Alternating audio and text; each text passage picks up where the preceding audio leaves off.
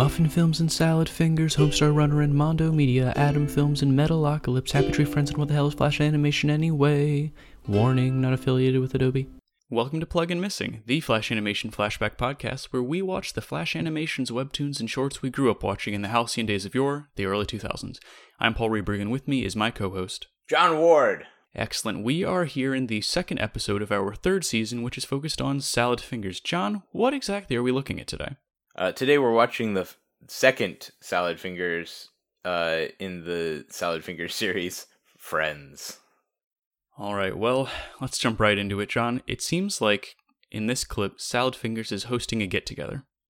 He is a very charming get-together at that. He's bringing three of his friends, Hubert Cumberdale, Marjorie Stewart Baxter, and Jeremy Fisher. Now, Paul, would you mind telling the audience what is unique about these friends?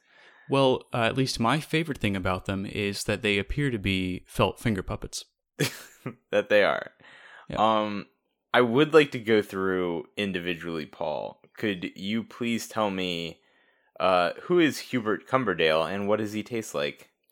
So, Hubert Cumberdale is a finger puppet that's all white. He seems to be wearing a white tuxedo jacket. And he apparently tastes of soot and poo. We should say that in the course of this episode, Salad Fingers does lick his various friends. Yes. Which I think is a party foul in almost any situation, but... I mean, I feel like he's already crossing the line by having his fingers inside of his friends at the start of the party. Fair. And once you're doing that, you might as well lick them. Yeah. I feel like, really, it's expected at that point. Mm. So then we have Marjorie Stewart Baxter, who I believe is the only woman attending the party. Seems to be, yeah. Yeah, and she has a full head of red hair, and is wearing a pink dress, and she tastes of sunshine dust. I think he says sunshine dust. The interesting thing, though, John, is I don't think he licks Jeremy Fisher, does he? No, he doesn't. And why do you think he doesn't lick Jeremy Fisher? Well, the licking order is it starts off with Marjorie, and then it's Hubert, and then Jeremy would be next up. I'm assuming he's off-put by the fact that Hubert tastes of soot and poo. And he just decides, I'm just not going to lick Jeremy. Yeah, that definitely sort of was the direction I was thinking he was going. That he's just off-put by the taste of Hubert Cumberdale. And who wouldn't be? Mm-hmm. So, Paul, you have written here that he speaks in what may be Portuguese for a moment. Yeah, if we're going order of operations, we are introduced to the friends. He licks them. I think he offers them some fish, and then speaks in a language that sounds like a Romance language, but one I don't speak. Yeah, no, it's yeah, I have no idea. It was, but it's also animated in a way that makes it scary, right? Like, like his mouth moves in different ways than we're used to, and I think his eyes get a little bit more starey. It's almost like he goes completely blank for a second and suddenly is back in World War I. Yeah. All right. So then we go to the outside of the house. So they're inside of a house, apparently. Yeah, and Salad Fingers is apparently trying to get someone from outside to come in and help him get the fish out of the oven. So he's just sort of yelling help. Yeah, he's just yelling help. A child, right? Like, we assume this is a child due to the scale of the person. True. Unless Salad Fingers is like 14 feet tall. We have to. I don't think so. He's the same scale as all of the houses that he's been in. We've seen. Exactly. So we assume this is another child, maybe a slightly older child than the last episode, and he asks him to come in and to help him retrieve the fish from the back of the oven, because he would only he'd be able to he's not able to get the fish from the back of the oven, and that the child's small, subtle, what word am I trying to say? I'm I trying think to you're trying to say supple. supple. That's it. His Yep. small, supple frame is is what's going to enable him to get the fish from the back of the oven. The child looks terrified, right? He looks terrified, but he does go walk into the oven physically in order to Yes. try to retrieve the fish.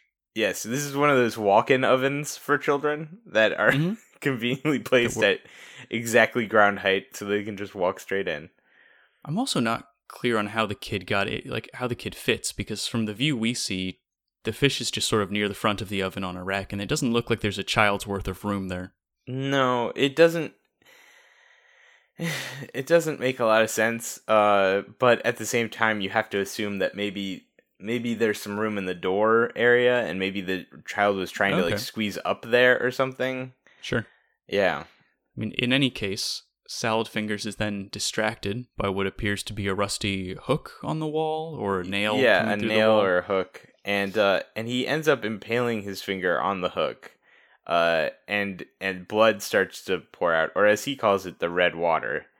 And this is where it gets so much creepier than the first Yeah. episode. where Yes. he then goes completely pale and has a sort of fever dream where he's in a meat locker and there's just blood everywhere. And Meat. which of his friends shows up? Was it Hubert? So that would be Hubert. Yeah. Hubert Cumberdale shows up, and They have a nice screaming conversation. yeah, when Hubert Cumberdale screams, or talks, or whatever you'd want to call it, it definitely sounds like a scream. Like blackness comes out of his mouth, like sprays out of his mouth.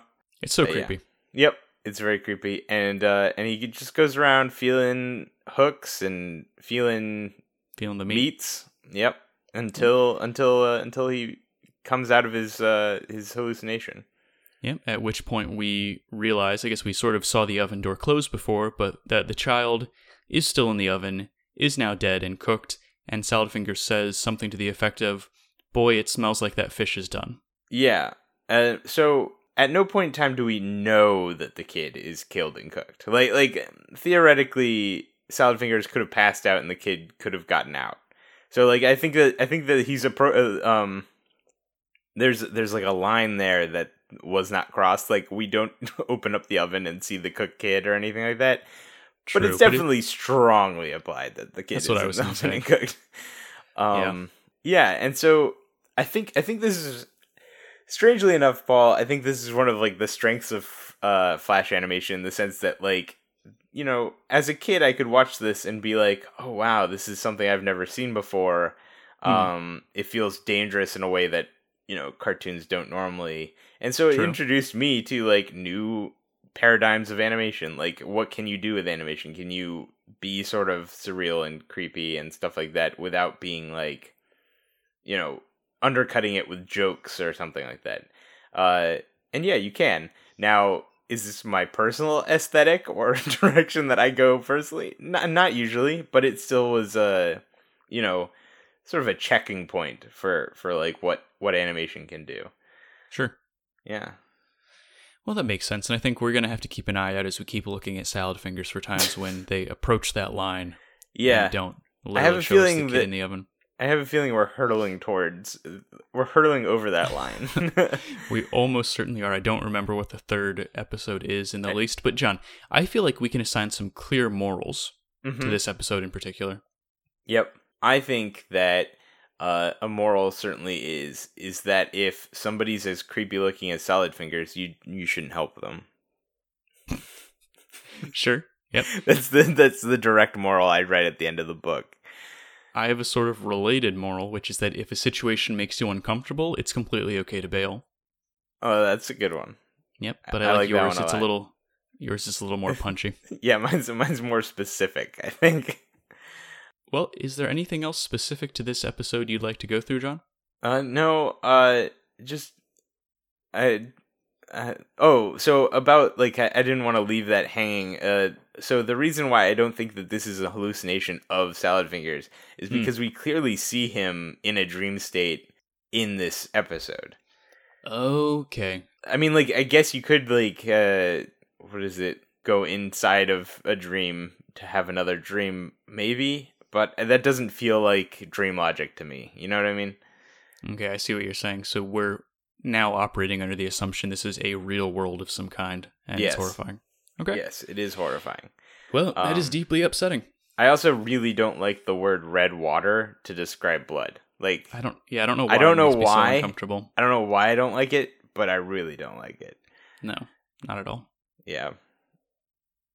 All right. Well, thanks for joining us for this episode of Plug and Missing. If you liked what you heard, please leave a review on iTunes, tell a friend, that sort of thing. But do you want to talk about salad fingers? Tell us how uncomfortable you are.